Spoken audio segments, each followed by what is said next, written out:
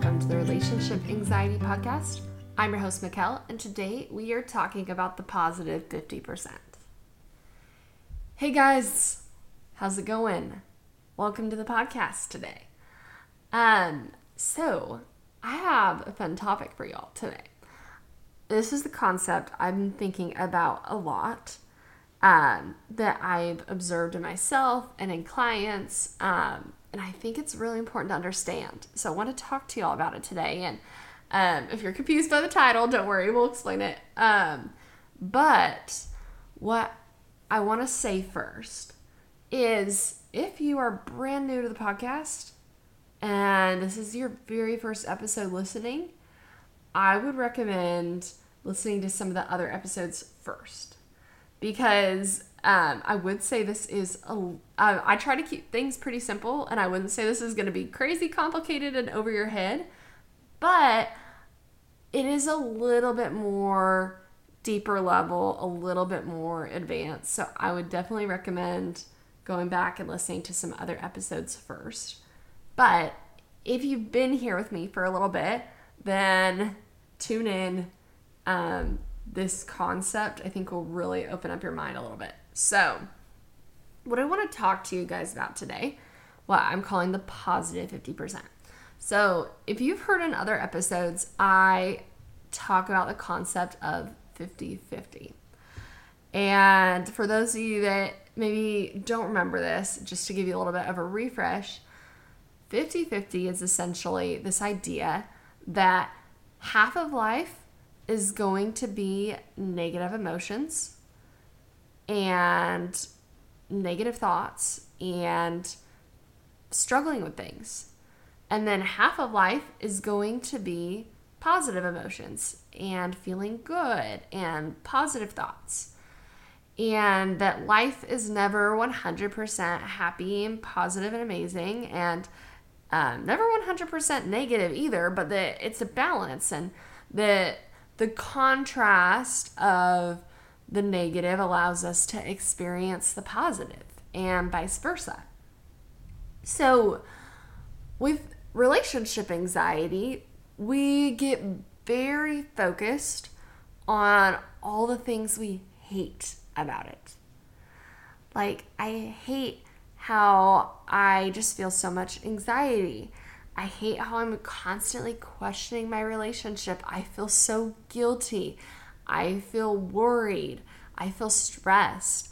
And I just wish that I could be confident like other people. Like, all of these thoughts, all of these negative emotions are common to experience with relationship anxiety.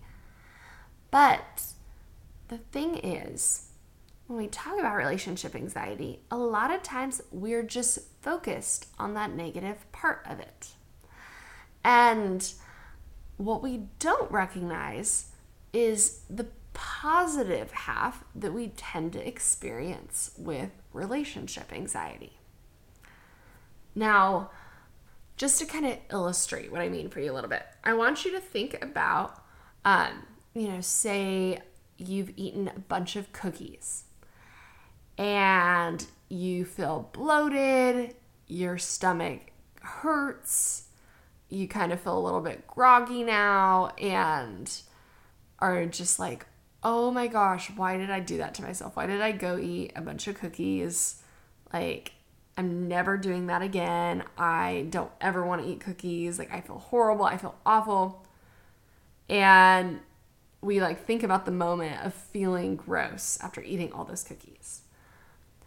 But there was a reason we went and ate the cookies. Like, we've done this before. We've eaten lots of cookies. We could have learned from that moment. Like, generally when you say, I'm never going to do that again, I'm never going to eat cookies, then the next week or month rolls around and you're like, I'm going to have some cookies again. Or whatever your guilty pleasure is. If you can imagine this. After the fact, you're beating yourself up. You're like, that was horrible. Why did I do that? But there was a reason that you engaged in that behavior in the first place. And when we just focus on the negative, we miss the positive, the reason we did it in the first place, the enjoyment that came out of it, like how good it tasted in the moment, the hit of dopamine that we got from it. Maybe that little bit of relief from the stress we were experiencing from the day, and obviously the yumminess in our mouth and the sensation of the cookie melting, and maybe the sense of connection that we got when we like binged all the cookies with our friend.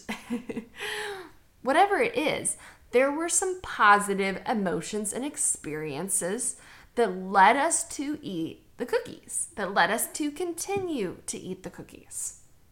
Now, another kind of analogy is to think about maybe if you have a social media account, like say you like to get on Instagram, and maybe you've spent too much time and you're like, oh my gosh, why did I waste so much time? That was so dumb. And now I feel worse about myself and I'm comparing myself to all these people.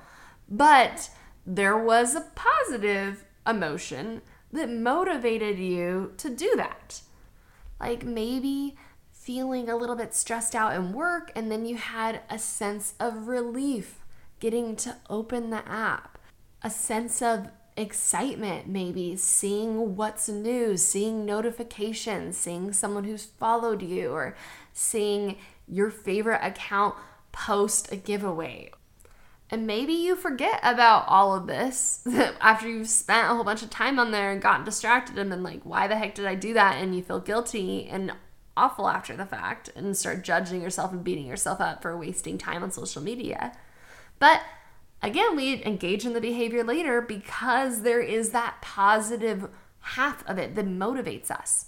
And that's kind of the point, is that we don't engage in behaviors generally when it's all negative.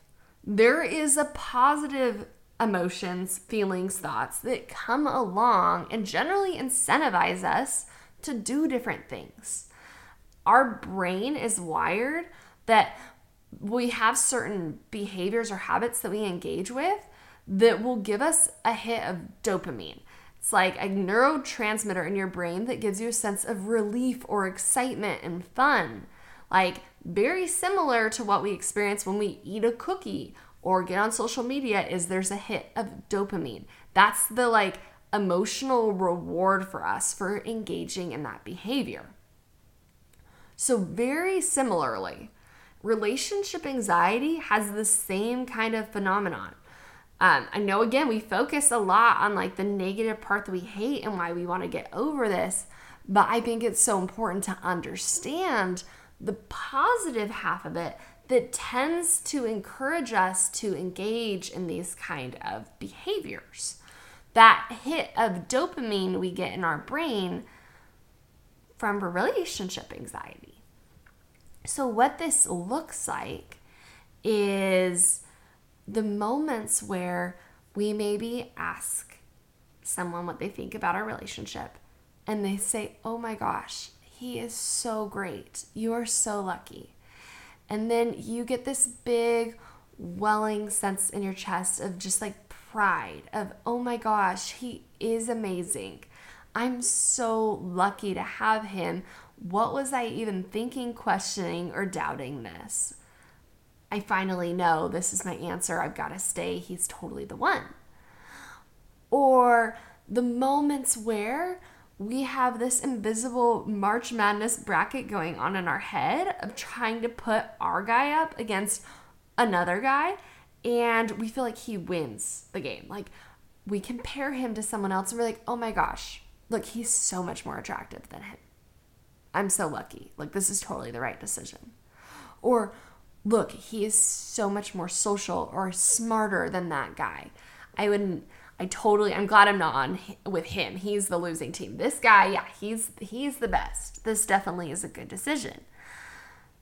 The moment when you Google something and it tells you that this is totally normal, you're experiencing this, and this is definitely a great guy and you should stay with him.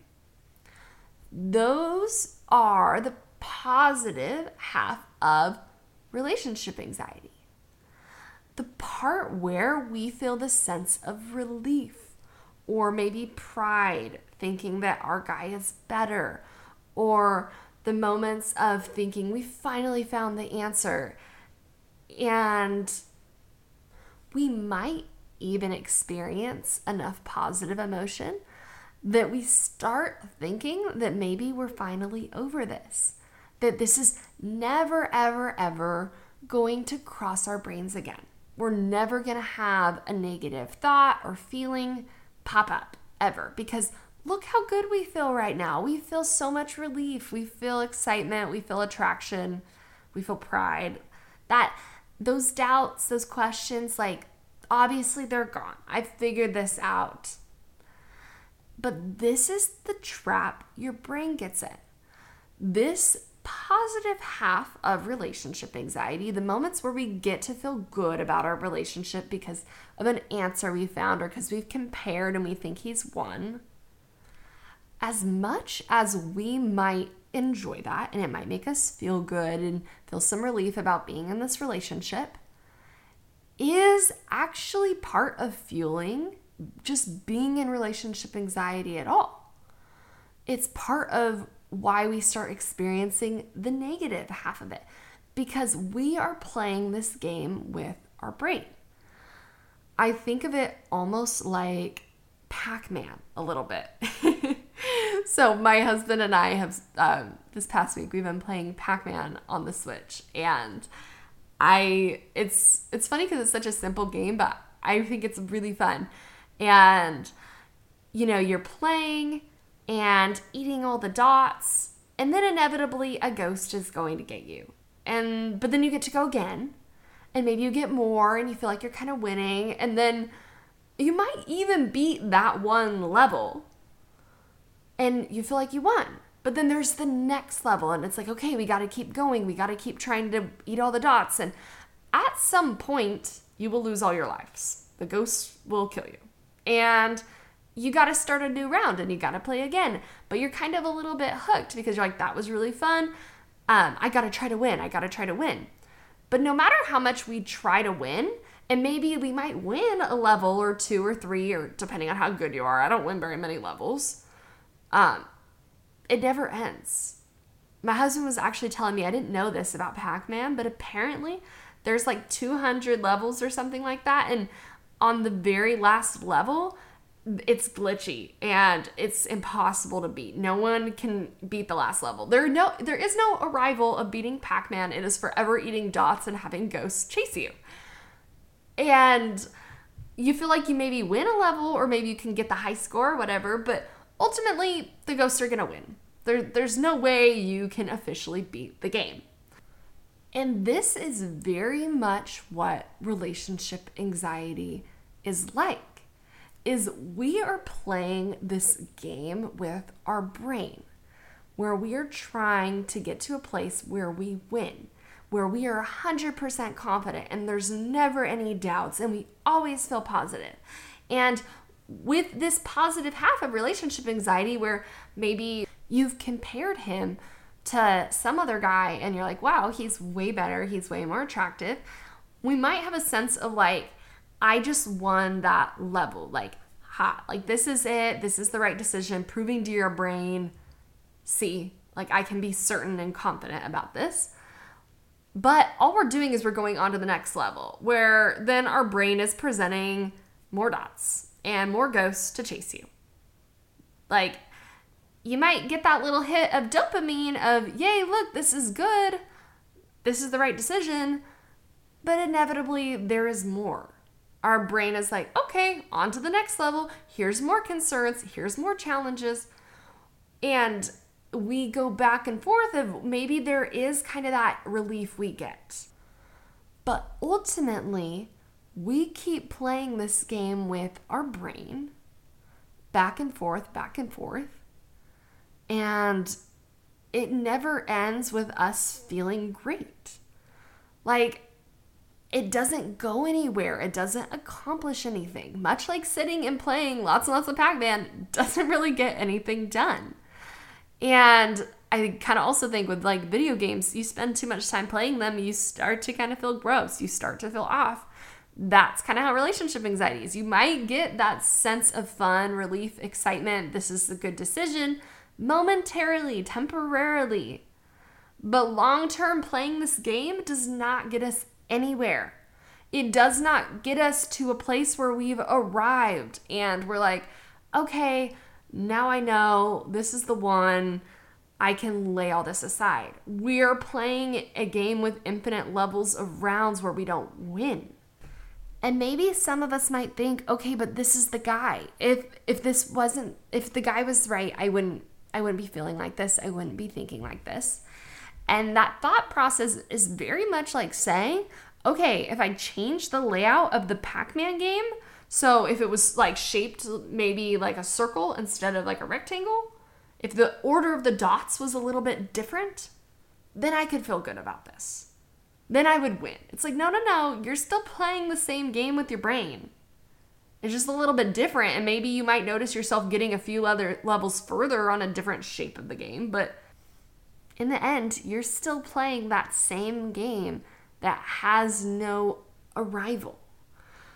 So, what we have to be willing to do is to not play the game.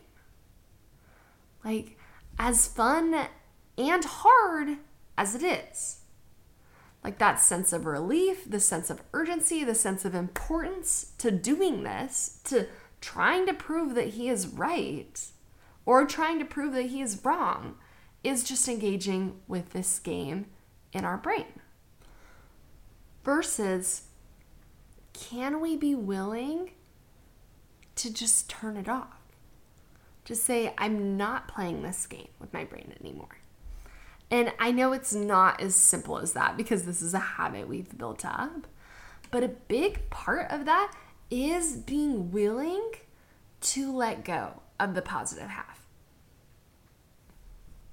Because inevitably, for every time that we maybe compare him to someone else and think, wow, he's so much cuter or he's smarter, or we're able to Google and find an answer that makes us feel okay about staying in the relationship, or we have a friend, we ask a friend and they say something really nice about him.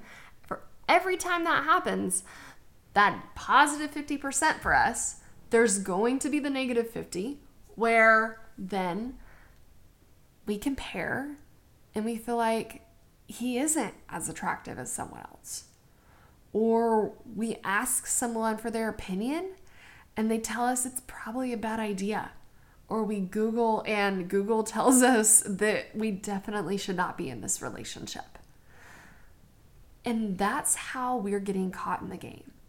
Is even though we have those moments of relief where maybe we get to feel better or we get to feel good about the relationship, there is that negative 50% where we're comparing and we feel like maybe he isn't as great as some other person. So even though we might have those moments of feeling like we proved it to our brain's going to have other moments where it's coming up with, this is the wrong answer. Because it's the mode of thinking. It's the nature of the game. There is no winning here. As long as we're in the mode of comparing and trying to prove, it goes both ways. And many people, when they come to me with, wanting to overcome relationship anxiety, when they describe it, what they're looking for is they want to beat the game. They want to win. They want to come to the end of it where there's certainty. They never have doubts again. But that isn't the solution.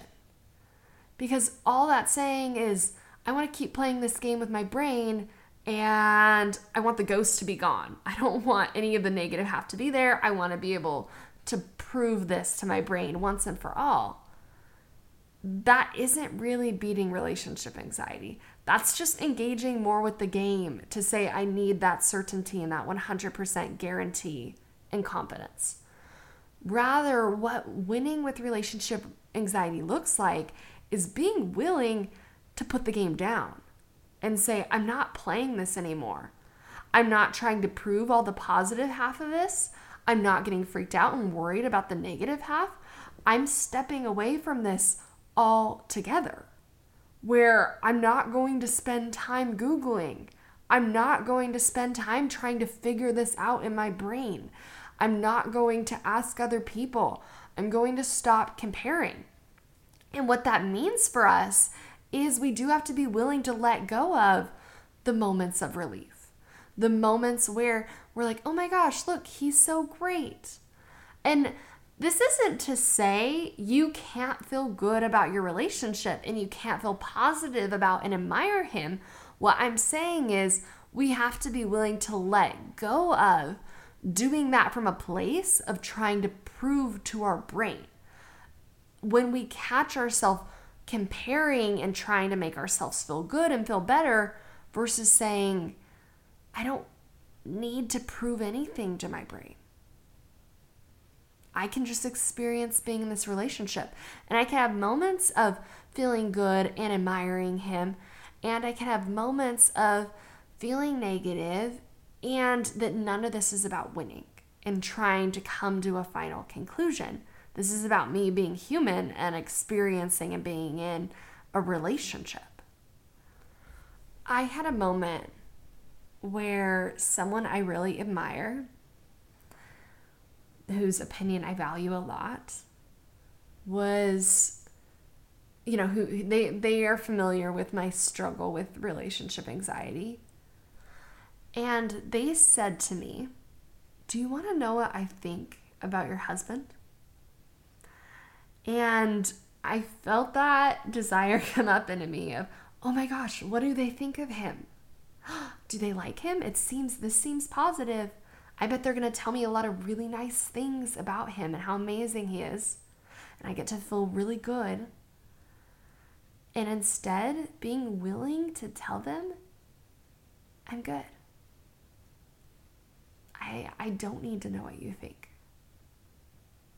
It takes a lot of discipline for us to do that, to be willing to walk away from the reassurance, from the positive half of relationship anxiety.